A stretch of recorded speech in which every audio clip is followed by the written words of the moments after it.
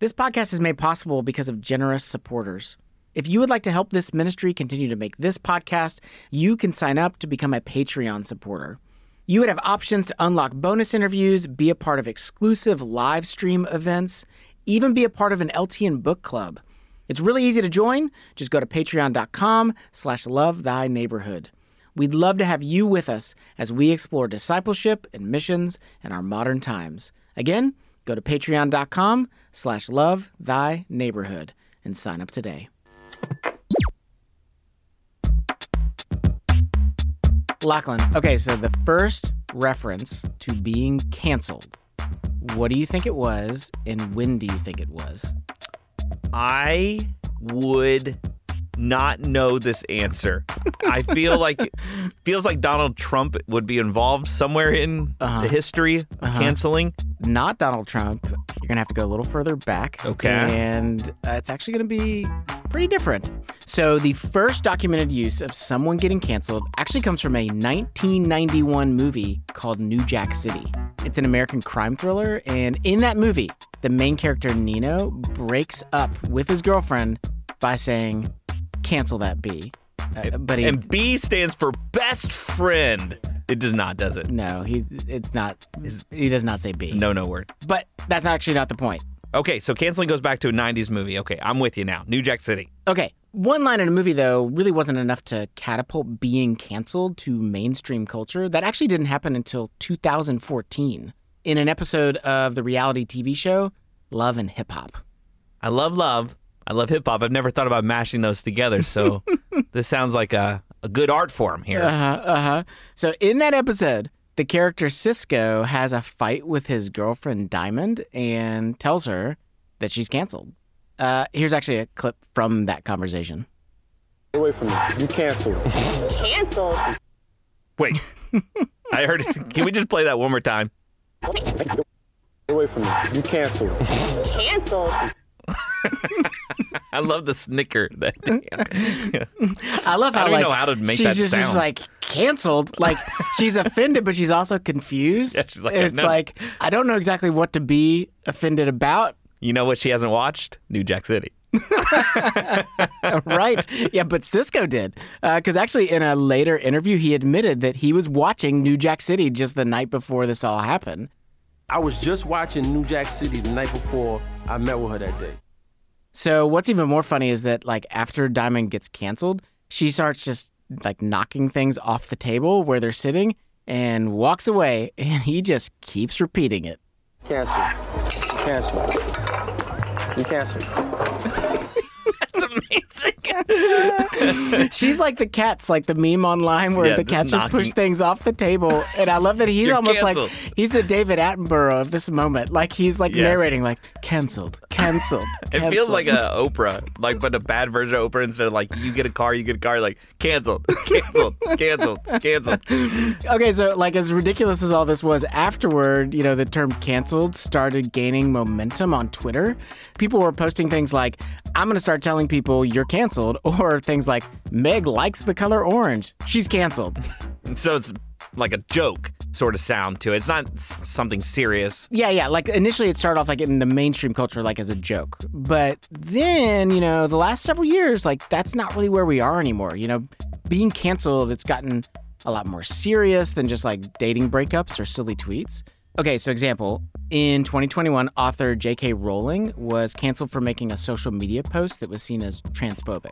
Actress Gina Carano, if you remember her, she was in The Mandalorian. She was canceled for comparing today's political climate with Nazi Germany.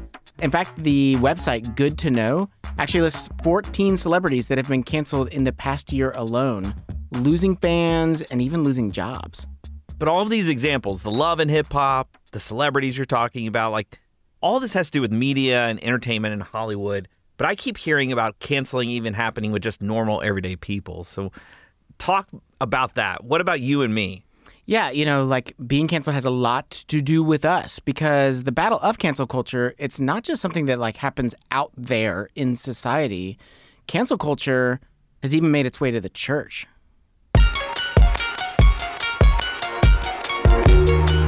You're listening to the Love That Neighborhood podcast. I'm Jesse Eubanks. And I'm Lachlan Coffey. Every episode, we hear stories of Christians trying to follow Jesus in our modern time. Today's episode is where the gospel meets cancel culture. We're going to be exploring what exactly is cancel culture, what impact has it had on the church, and in a world of judgment and retaliation, does Jesus offer us a better way forward? Welcome to our corner of the urban universe.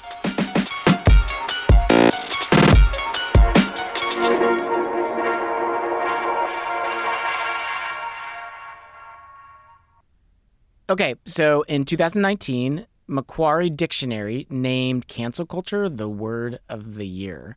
And it's actually only seemed to grow in popularity. Since then, the term cancel culture, it's been discussed by the New York Times, by Fox News, NPR, the Washington Post, dozens of other news sites. Yeah, because of that, I feel like it's one of those terms that just gets thrown around willy-nilly.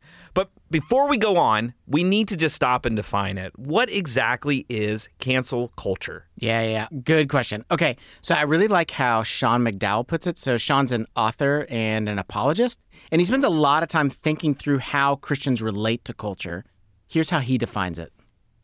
Typically, when people talk about cancel culture, they're referring to something somebody says or does that is offensive to somebody else. So they, A, either stop following them, and then B, more actively try to cancel their platform, try to cancel their job in some cases, try to cancel their reputation, and try to make things difficult for the person for holding a position that they think is out of bounds. Yeah, so when it comes to cancel culture, you have two parties. You got the offender and the offended. It's like a way for us to remove power or influence from someone we believe either has done something wrong or holds the wrong beliefs. And cancel culture might seem like a, recent phenomenon, but this stuff is not new. In fact, people were getting canceled all the way back to the time Jesus was on earth.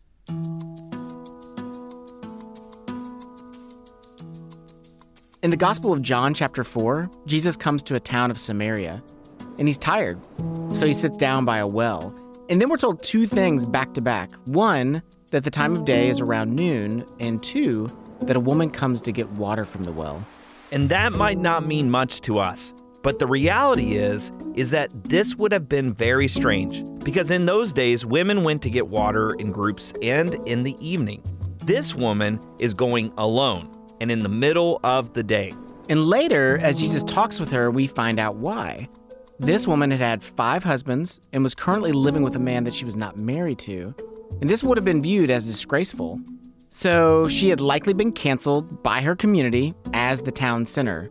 Thus, she is relegated to going out in the afternoon when there aren't others around to shame and mock her. And that's the vibe I get from cancel culture. It's a sort of like, you gotta walk on eggshells, be careful, can't upset the masses that are like a sleeping dog that could awaken at any moment.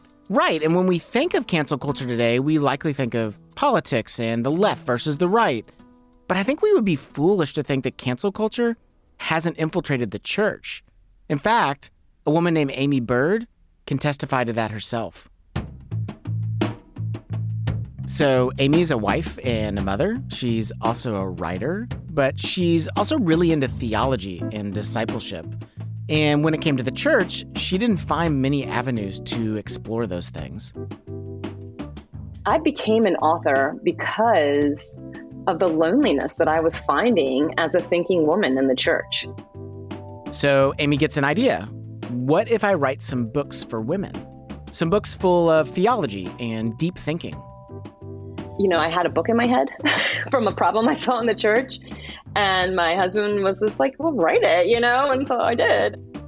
Her first book was called Housewife Theologian. So my first book was really about, hey, women, we're theologians too.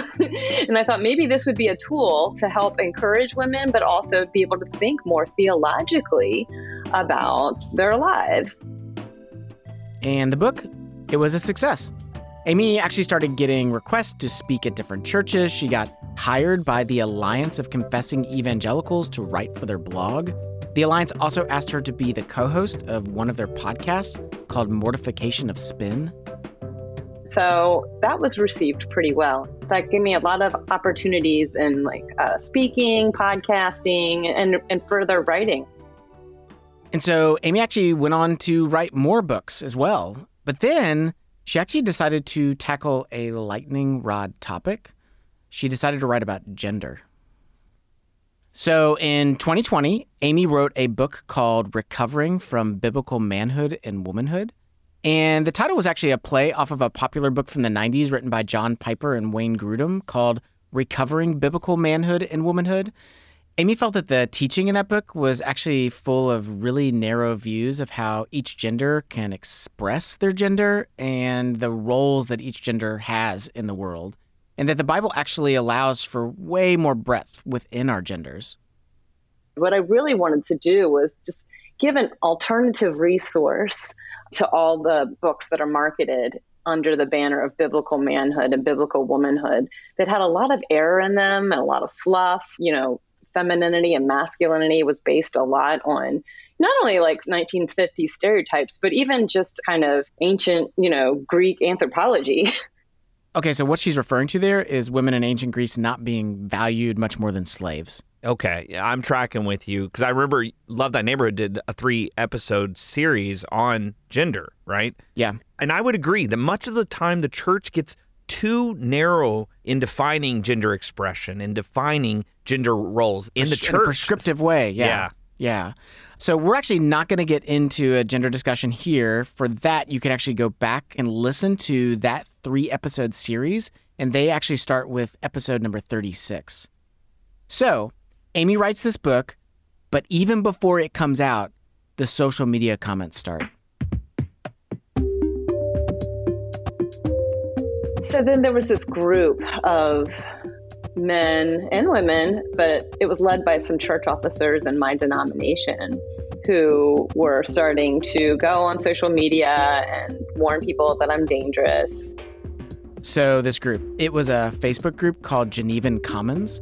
Their description is, this group is dedicated to the promotion of the Reformed faith in its churchly historical expressions. So it's a private group, but anybody can ask to join. And at the time, Amy herself was not part of the group, but someone who was in the group actually reached out to her and told her about some of the comments that were being posted. So somebody shared with me some screenshots of what was being said on this Facebook group. And at first, these comments, they were rude, but in a joking sort of manner, like this one.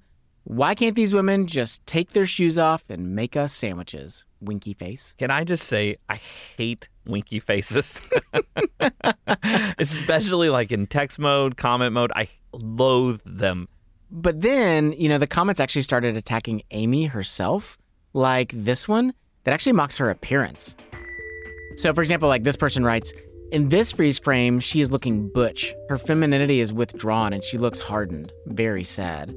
Another person writes, her posture and clothing accentuate masculine traits, and that in a bad way. She looks like a rebellious teenage skater dude. Wow. And then these, which actually attack her character. This person writes, I personally think she has a number of similarities to Jezebel. Another person, she's free to go and play devil's advocate with human sexuality using the language of the Bible, very similar to what the serpent did in the garden. What in the world is going on here?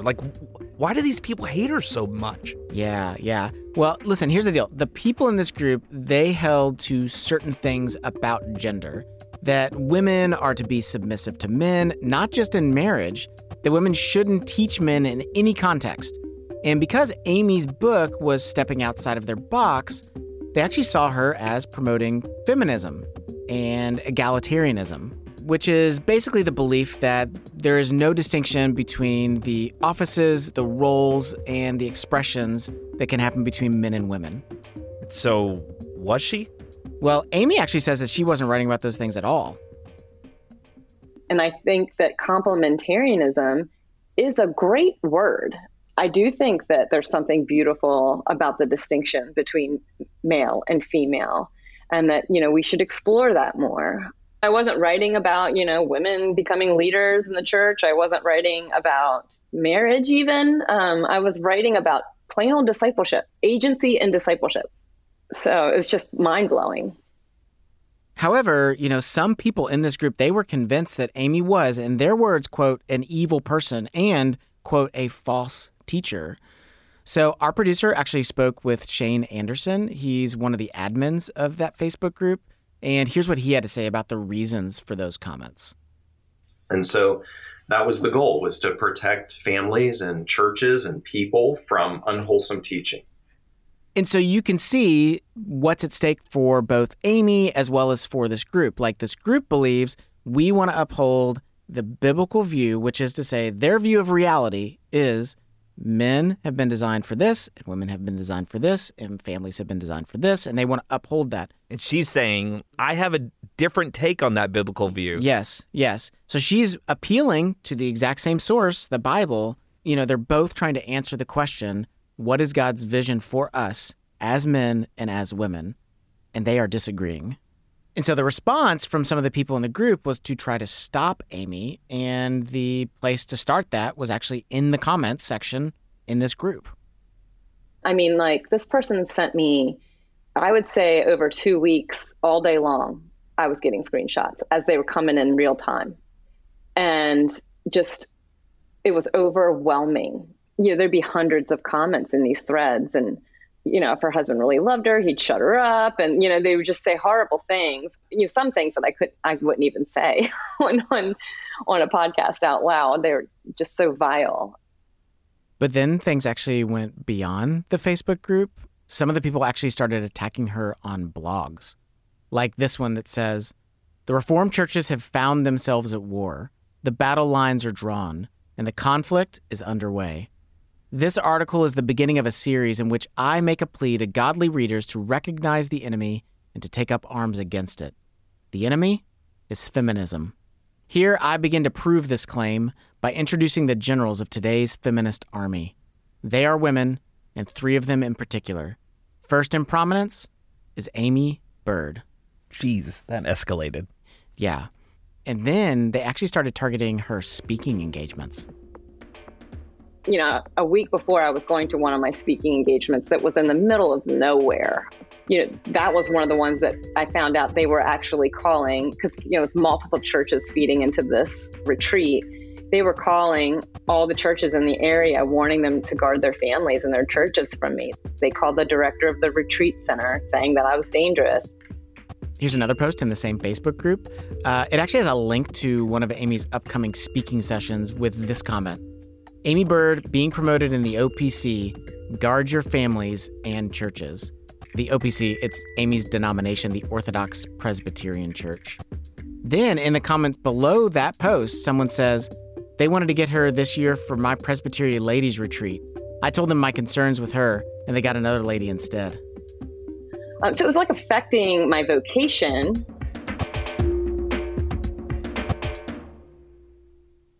So how did we get to this place? How did we get to the point where justice means I revile you and try to get others to do the same? How do we get to a point where, in order to solve a problem, we cancel someone? Yeah, it's a good question. There are actually 3 factors that make our society a breeding ground for cancel culture, and we're going to take a look at those after the break. We'll be right back. Hey listeners, it's Hannah. Over the past 7 years, we've had over 300 alumni serve in our urban missions program who've come from all around the United States. Hey, this is William Pratt from Greeley, Colorado. Jessica from Knoxville, Tennessee. This is Daniela from Fort Wayne, Indiana. Nick from Paducah, Kentucky. They've provided over 130,000 work hours free of charge to local ministries, and along their service journey, they have the opportunity to experience deep community and discipleship that prepare them for their next season of life. Like Vicky Shaw from New Jersey shared with us. It really helped me to grow, and not just to grow as an adult, but to flourish as one, to learn about the passions that I have and to live it out in my everyday life. If you want a hands-on experience of missions in our modern times, come serve with Love Thy Neighborhood. We offer internships for young adults ages 18 to 30 through the areas of service, community, and discipleship.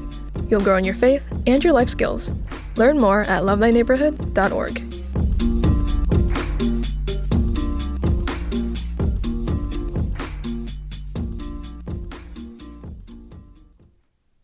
You're listening to the Love Thy Neighborhood podcast. I'm Jesse Eubanks. And I'm Lachlan Coffey. Today's episode is Where the Gospel Meets Cancel Culture. We're following the story of Aimee Byrd. Aimee is an author who has now been canceled for her book, Recovering from Biblical Manhood and Womanhood.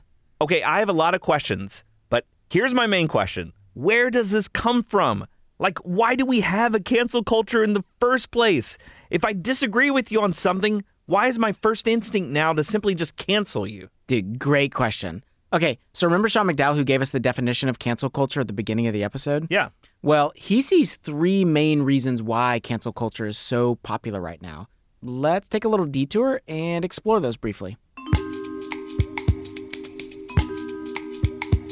Okay, why do we have a cancel culture? Number one, we are living in an age of a lot of hurt. Here's Sean. I think one of them is that we have just a culture and a generation of hurting people right now, whether it's depression, loneliness, joblessness, anxiety. And Rick Warren, pastor and author, said, hurt people hurt people. Okay, that makes sense. If we're hurting, our natural human response is to extend that hurt to others. Right. Without God's Spirit to intervene, we simply do to others whatever we're experiencing. So that's the first reason.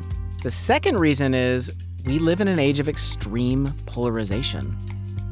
Is we just have such clashing worldviews right now within the church and outside of the church on so many issues. I'm talking race, LGBTQ, the environment, gun control.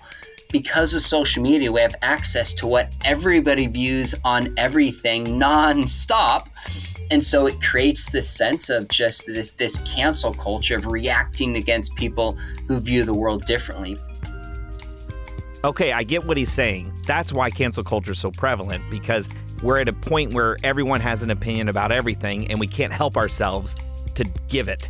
Yeah, which actually brings me to the third point. Okay, so number one, we're hurting. Number two, we're polarized. Number three, we're constantly connected online. Now we're expected to speak up on issues. In fact, we're told that you are not loving and not caring and hateful if you don't hold certain views, express them a certain way on social media. And now everybody has a platform, whether it's through Twitter or Instagram or TikTok or YouTube, to speak up, and you're immoral in the eyes of some if you don't. Okay, so before social media, you and I have been friends for about 25 years. Yeah. And through the years, we've had disagreements. We've had times where we have not seen eye to eye on things. And how have we talked through those things? Pure, unadulterated rage. I'm just joking. Most of the time we talk about it. Yeah. There's something... And we don't always agree. Yeah. And we sometimes even have impassioned ideas about things and we don't come to the same conclusion. But we don't have to destroy the friendship in the course of it. But, that's not how things work anymore. Now people sort of argue from their homes into their phones, with strangers, and people tend to say way more extreme things online than they would ever say face to face. Yeah, it's like we have the perfect conditions now for cancel culture, true cancel culture, to thrive, even within the church, because these are all things that are present in the church today as well. Yeah. So going back to Aimee, it was the fact that she was being canceled within a church context that just added a whole other layer for her. Okay, critiquing my work, that's fair game, and I'm used to that already. And there's even there's going to be jerks on the internet, no getting around that. But for me, it was church officers who were harassing, reviling. It really does something to you. Aimee said that she could take pushback, but she didn't know how to take such cruel words and actions from people who were leaders within her own denomination. Because most of the people who were commenting and involved in trying to get Aimee canceled were pastors or elders. And for Aimee, it was the fact that this behavior was coming from brothers in Christ who were leaders in the church that really started to affect her. Psychologically, but also physically. My body at that point was starting to break down from the trauma. I went hiking with a friend and come back and 4 hours later, and I left my keys in my car running the whole time. It's just things like this, like brain fog. It's just left my gas grill on all night long after making dinner. I started to not be able to trust myself. So in light of being canceled by members within her own denomination, Amy actually sought to figure out what action she should take. The first thing I did was I tried to get some counsel. I went to my pastor, my elders. And they agreed that the way things that had transpired, it wasn't right. So they told Amy to file a formal complaint. They said to me, let's take this through the proper formal channels. First, informally, you want to confront these people. You want a change of heart. They were resistant to anything like that. And so then, it was kind of like, let us handle it. We're going to do our jobs and we're going to address this. So that's what I did. But while Amy was waiting for the leadership to look into things, some of her supporters decided to take matters into their own hands. Bird and others developed a doxing website in which statements were taken out of context, emphasized, and applied to her or to others in ways that were not the case. So again, this is Shane Anderson, one of the admins for the Genevan Commons Facebook group. Time out. He used the word doxing. I think we need to explain that for a moment here. Okay. So doxing means making private information public online. So what happened was that Amy began documenting the public proceedings on her blog, and when some of her followers read what was happening, they took it upon themselves to create a document of all the members of this Facebook group. And then people started looking them up and trying to cancel them. People talking about us likely being child molesters. I'm not like a super macho guy, so like a lot of Amy Bird's, followers would talk about how effeminate I was. They were texting my wife and other people's wives and saying, if you're being abused, we'll help you get out of your marriage and stuff. Just bizarre behavior. Okay, so now this has become a tale of two cancels, and I think you know the old saying, Jesse. Which is what? Two cancels don't make an uncancel. I think it's an old adage. It's a motto. Sure. And that's the thing when it comes to cancel culture. Canceling begets more canceling. There's no end to it. You offend me, so I cancel you, which means you're offended, so you cancel me back. She doesn't engage her critics in any sort of responsible, respectful way. They criticize her, and then she instantly goes to, they're a monster. They're misogynistic. They're terrible. In reality, we found evidence that Amy did try to answer her critics. When she was part of that Facebook group, she responded by saying, quote, I am not an egalitarian, and, quote, I don't appreciate being called a feminist as a conversation closer instead of engaging with such important issues. She was actually removed from the group shortly after. But from Shane's point of view, they didn't do anything wrong by the comments that they made. And just because she could get all these spies to come in anonymously and clip little phrases together onto a PDF doesn't mean that any of us disrespected her personhood on any level that was worth making a public matter.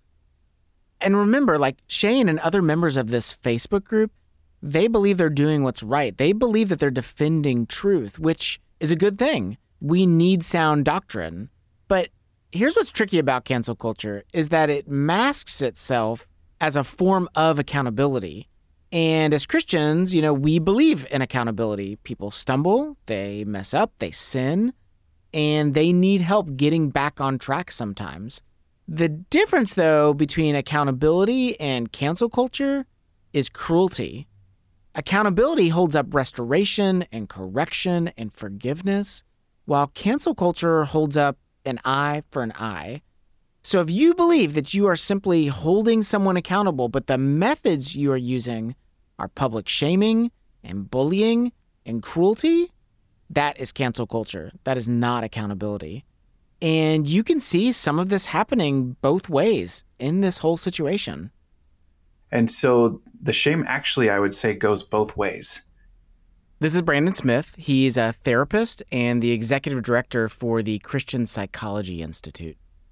That obviously we're shaming the individual for the perceived immoral act, but really and truly, I think it has a lot to do with our own shame. But if we can take that force and turn it into a spotlight and project it onto other people or another person, then our stuff stays in the dark. It's very much like a spotlight would operate in a theater. The person behind the spotlight is the hardest to see, and the person in the spotlight is the easiest to see. We live in this culture that's really quick to cry victim, and I don't want to downplay actual victims. There are people who are truly victimized, and we should be standing up for them. But we have also become this polarized society where either you're a victim or you're a victimizer, and victimizers receive shame, so you better be a victim so that no one can come after you. But the truth is, the Bible actually says that we are both victims and victimizers. So we are both victims of sin and we are victimizers through sin. Tim Keller, he writes this. He says cancel culture ends up valuing fragility over strength, creating a society of constant good versus evil conflict over the smallest issues as people compete for status as victims. It sweeps away the very concept of forgiveness and reconciliation. And here's the thing. For Shane, he believes that Amy is the real canceler in this whole thing. It's a little surreal at the end of this to be like Amy talking about cancel culture when she's the queen of canceling. I mean, she has targeted people that have no power to defend themselves. I have many people, like 10, 20, that could testify today that their employers were contacted by Bird's surrogates to be harassed. So we looked into it. We couldn't find any evidence of Amy contacting people and harassing them, only outside people who were following her story. And this is where cancel culture leaves us. Divided, blame shifting, shaming one another. So if these are the results of cancel culture, why do we do it? I mean, what's the incentive? It doesn't sound fun. Well, because cancel culture seems to give us three things that we as humans value. And those three things are power, community, and affirmation. Okay, so first, power. Again, here's Brandon Smith. If you think about cancel culture, it's about removing power. That part of what it means to be a human is not just to be in relationship with each other and with God, but to also have some power. And so the removal of power is something that we should be aware of. If I can take power away from you, that means that I have power. So much of the nature of cancel culture is about power struggles. The second thing that it provides is a sense of community. Cancel culture forms these artificial communities. And so cancel culture gives us sort of like a team to be a part of, to be against this thing. It's just reactive, though. It's not like a group of people that are for their particular sports team. They're not cheering for something. They're just cheering against something. With cancel culture, we can rally together around something that we're against. It gives us a sense of belonging to a group.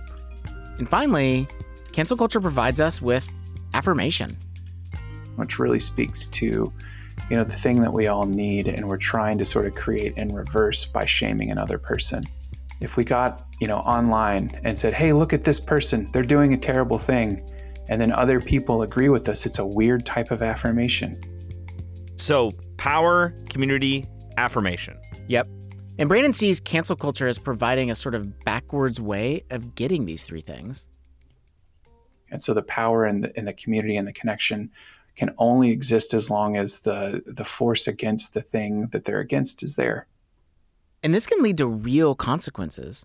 The whole situation caused such a stir that after a year, Amy was fired from her writing job with the Alliance of Confessing Evangelicals, as well as her co-host position with the Mortification of Spin podcast. Even Shane agreed that Amy's being fired was probably not done well. I mean, in my view, the people who promoted Bird should be clear about why they no longer promote her and her work. They shouldn't just simply, sort of like she's here today, gone tomorrow. Eventually, Amy left her denomination, the Orthodox Presbyterian Church, altogether. I wrote a post called Leaving the OPC on my blog that explained my decisions. And, my love that I had for the denomination and really wanting to see this through and what I was hoping to get out of it. Because I think Christ is so dishonored in this whole thing. And we've missed him in this. And Amy continues to reap the consequences of being canceled. I mean, like just today, somebody retweeted something from me saying that Amy Bird is a wicked false teacher. Wicked, wow. So that's just a normal thing for me now. Man, this breaks my heart. Where's the gospel in all of this? Yeah, we actually asked Amy where she sees Jesus in this. I still see Christ's presence with his people. I'm still going to church. This has not rocked my faith at all. Like, I've left the OPC and, I have some very hurt feelings and some very strong convictions even about that denomination right now, but I wouldn't want to cancel the OPC. We asked Shane the same question. Where do you see Jesus in this? I think where I see the Lord Jesus is high and lifted up as King of Kings over the church and over history. And in the end, as the judge of all of men's thoughts and actions in the midst of this controversy. It has been very freeing to know that if I were able every night to lay my head down on my pillow and thank the Lord for the strength he had given me to serve him that day, and then the next day to serve him again, that I would be fine. Can I tell you the thing that bums me out about this thing? What's that? Yeah. It feels like cancel culture is such a recipe to just jump so quickly to this negative action, and there's no air of grace or forgiveness that Jesus so readily speaks about. Yeah. It just drives me crazy because oftentimes there could be a much healthier conversation that would allow for that grace and forgiveness to be extended to our brothers and sisters in Christ. But too often we just want to immediately run to, no, you're wrong. And not only are you wrong, but I'm going to stop you in your tracks. Yeah. To be clear, this is not saying that we can't disagree with one another or even hold different views. But I think that we need to remember what are gospel issues, so issues of salvation, issues of the deity of Jesus, the authority of the Bible, and what are secondary or even tertiary issues. And a topic like gender roles, that is not going to be a gospel issue. We can disagree about those things and still be Christians. And when it comes to those things, I just think that we need to take a step back and look at how are we treating people, especially how are we treating people that we disagree with? So as Christians, we're left with, trying to figure this out. Like, what is the way forward here? How can we do better? Yeah, okay, so let's go back to Sean McDowell. We've heard from him a couple of times already. He was asking that same question, and the answer came to him by actually role-playing as an atheist. Wait, what? Stay with us. Here at LTN, we're all about helping people build better relationships, and we've actually created a brand new way to do that with our Say More conversation cards. Say More is a deck of 100 questions to kickstart engaging discussions. So there's silly things like, which famous cartoon character are you most like? And there's also serious things like, what has been your hardest goodbye in life? You can use our Say More cards with your family, your friends, on a date, at the office. My family and I have been using them at the dinner table, and I've learned things about my kids that I truly never knew before. To grab your own deck of Say More cards, go to lovethyneighborhood.org and click the store link at the top of the menu. And while you're there, grab a couple more decks. They make great gifts for Christmas or birthdays, and all proceeds go directly to support Love Thy Neighborhood. So, go to lovethyneighborhood.org and click store, and get ready to say more, because better relationships are just a question away.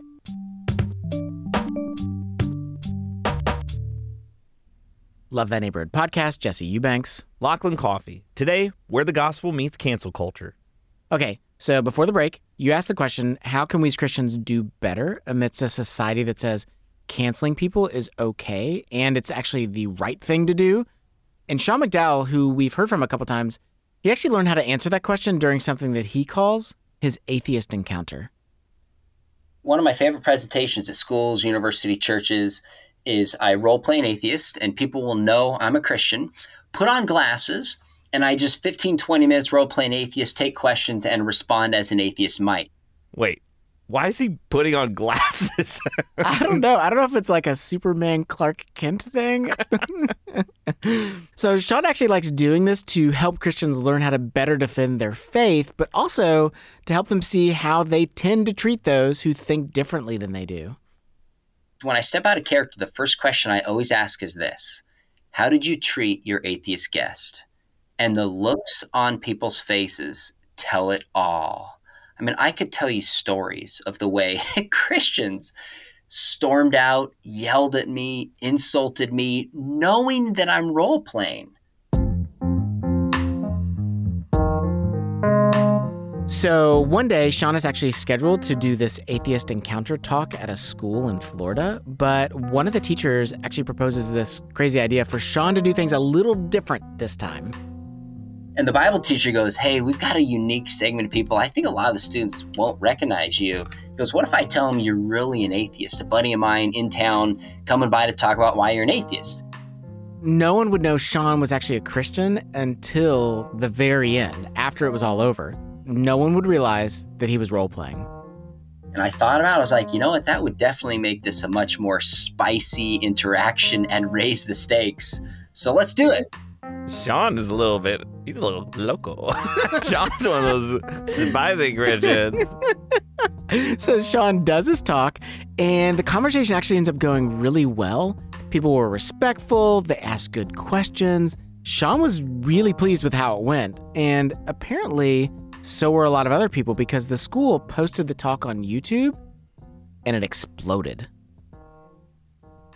And then all of a sudden I'm getting all of this positive feedback. He put it on his website, and it's been a few weeks, but last I checked, it was over 4 million views on YouTube. 4 million? That is pretty close to viral. Yeah, like Sean's getting comments, emails, texts saying how great and helpful the video was. But then, out of nowhere, the comments take a turn. All of a sudden I started getting some of the most mean, hateful emails and comments ever. Calling Sean a liar, a horrible atheist, and other things that are not appropriate to repeat in this podcast unless we bleep them out. And I thought, what happened? What had happened was this. 2 separate YouTubers who are atheists found the video of Sean and did a review of it on their own channels. Now, the reviews themselves were not done in a mean spirit. They were actually critical reviews. Here's some clips from those reviews. By the time I reached the end, I felt the need to speak out on it. My concern is that Sean's performance may be creating an impression that putting forth false scholarship is a characteristic typical of non-believers. But those who watched the reviews took it as a signal to start trying to cancel Sean. Wait, this feels like Inception to me. Right. What's happening? Okay. They thought that Sean was misrepresenting them as atheists. In fact, one of the guys who did the review suggested that Sean stop role-playing and have people hear from an actual atheist, which, I could see making a case for that. So things start heating up in all these comments about Sean, and Sean knew he needed to do something. And I thought, I've got to respond here, because one of them had, 300,000-400,000 subscribers on YouTube, huge audience. And a bunch of my YouTube Christian buddy friends reached out and they're like, hey, come on my show, do a response. Basically, hey, these people are blasting you, let's blast them back. Like I said before, canceling begets more canceling. But Sean didn't want to do that. But it didn't sit with me in the sense of, Christian does a presentation, atheists respond, Christian goes right back at him. So I thought, I'm going to reach out to this atheist personally. Sean wanted to have a conversation with one of the YouTubers who did the review. His name is Drew, and his channel is called Genetically Modified Skeptic. I've been Drew of Genetically Modified Skeptic. Stay skeptical. I said, hey, would you be willing to just Zoom with me? And he goes, sure. So we Zoomed privately, and a lot of that was a private conversation, but for an hour plus, I just listened to his story. And here's a young man who grew up in the church and experienced so much pain and hurt when he left the church. He said it was worse than some of the bullying he experienced as a kid. My heart broke for him. I mean, when we're fixed on canceling others, it's like we forget that there's a human being on the other end. And that person, they have a story, they have thoughts and feelings and history. Yeah, instead of turning the situation into this faceless back and forth social media war, Sean actually wanted to step up and put a face and a name to it. Now, Sean had actually recorded a public response to put on his own YouTube channel, and in it, he had a proposition for Drew, and he told him about it during their conversation. This was on a Friday. I said, hey, I've actually already made a response video I'm going to post on Monday. Here's my cell number. I want you to watch it and see if you accept my invitation. And here's the proposal that he made to Drew in his own response video. I said, but now that I think about it, I've got an invitation for you. I brought in dozens of atheists to speak to my students, but I've never had one on my YouTube channel. Will you come on my YouTube channel and just share your experience of leaving your faith and talk about what you think Christians can do better to love their atheist neighbors? And he agreed.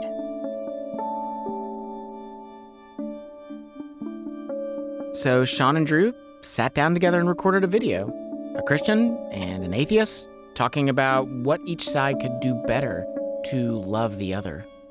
Drew, I really appreciate you coming on. I have to ask for starters. Really be able to reach across the aisle. We care about the big issues of life, but we also care. I am admittedly putting a lot of pressure on myself to represent atheists and myself well in this dialogue. It now has over 200,000 views, and some of the comments, there's some haters on there. There always is, but there's a ton of people that are just like, thank you for having a civil conversation. Thanks for listening to each other. Thanks for finding common ground. And it just hit me. We're so quick to cancel. We're so quick to defend. In many cases, let's reach out to somebody and just show charity, grace, and humility. And so much positive can often come out of that. And for Sean, perhaps the most positive thing that has come out of this is that he's continued his relationship with Drew. He's come back on my channel. A few months after that, we did a live Q&A. We Zoomed a couple weeks ago. There was another video that he did, and I said, hey, I'd love to debrief this with you. He jumped on. We debriefed for an hour. I'm going to have him back on my show soon. And so the best part to me is just the relationship that has come out of it.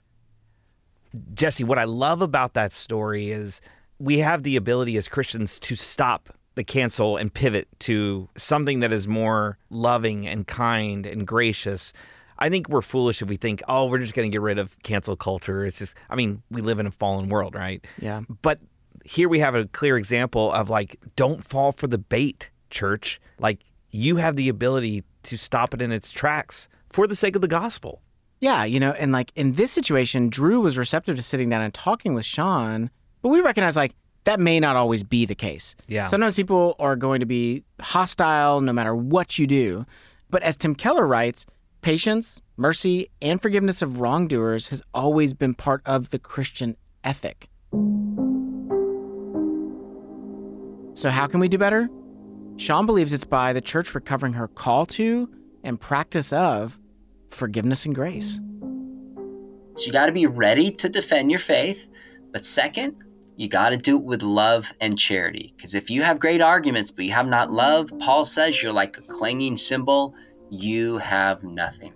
So rather than pointing the fingers at others, let's use this as an opportunity to look within and say, you know what? Have I contributed to cancel culture in an unhealthy, unbiblical fashion, whether in person, on social media, the way I've treated people? I'd love to see the church lead by lending forgiveness and charity and kindness rather than leading with canceling. And I think, honestly, that would please God's heart.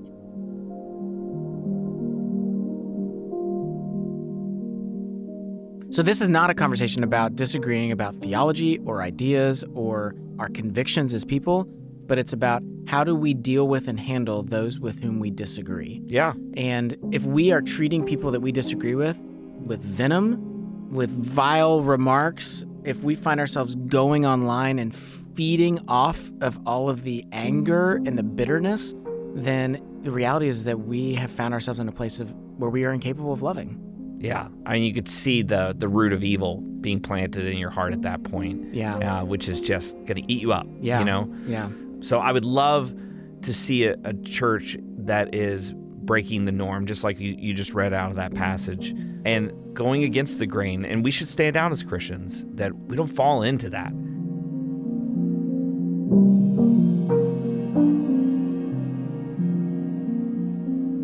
In the Gospel of John, the Samaritan woman had been canceled by her community. And we may think justifiably so. After all, the woman was a sinner. But Jesus doesn't follow the crowd or the societal norms. He has a conversation with her. He extends kindness and hope, and she becomes one of the first people that he reveals his identity to. The woman says, "I know that Messiah is coming, he who is called Christ. When he comes, he will tell us all things." Jesus said to her, "I who speak to you am he." Cancel culture just does not have a place in the gospel. You know, at its heart, cancel culture is about shaming.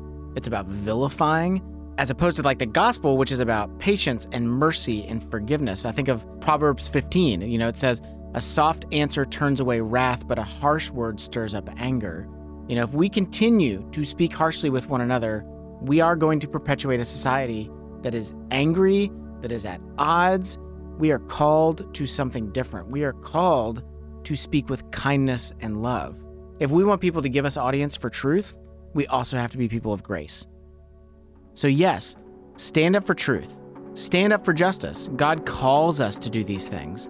But Jesus tells us the world will know that we are disciples by the love that we have for one another. Cancel culture ignores grace. So who is it that you want to cancel?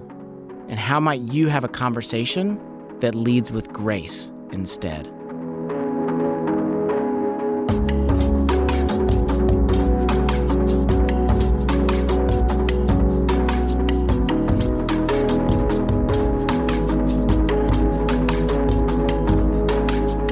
If you benefited at all from this podcast, please help us out by leaving a review wherever it is that you listen to podcasts. Your review will help other people discover our show.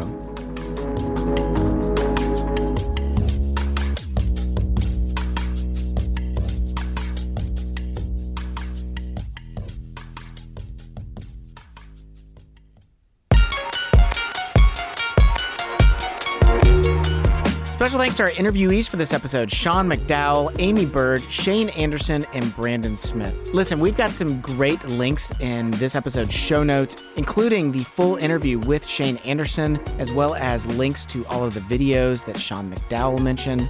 To check those out, make sure that you read this episode's show notes. Our senior producer and host is Jesse Eubanks. Our co-host today is Lachlan Coffey. Our media director and producer is Rachel Zabo, who, during her last annual review, threatened to release snakes in my office.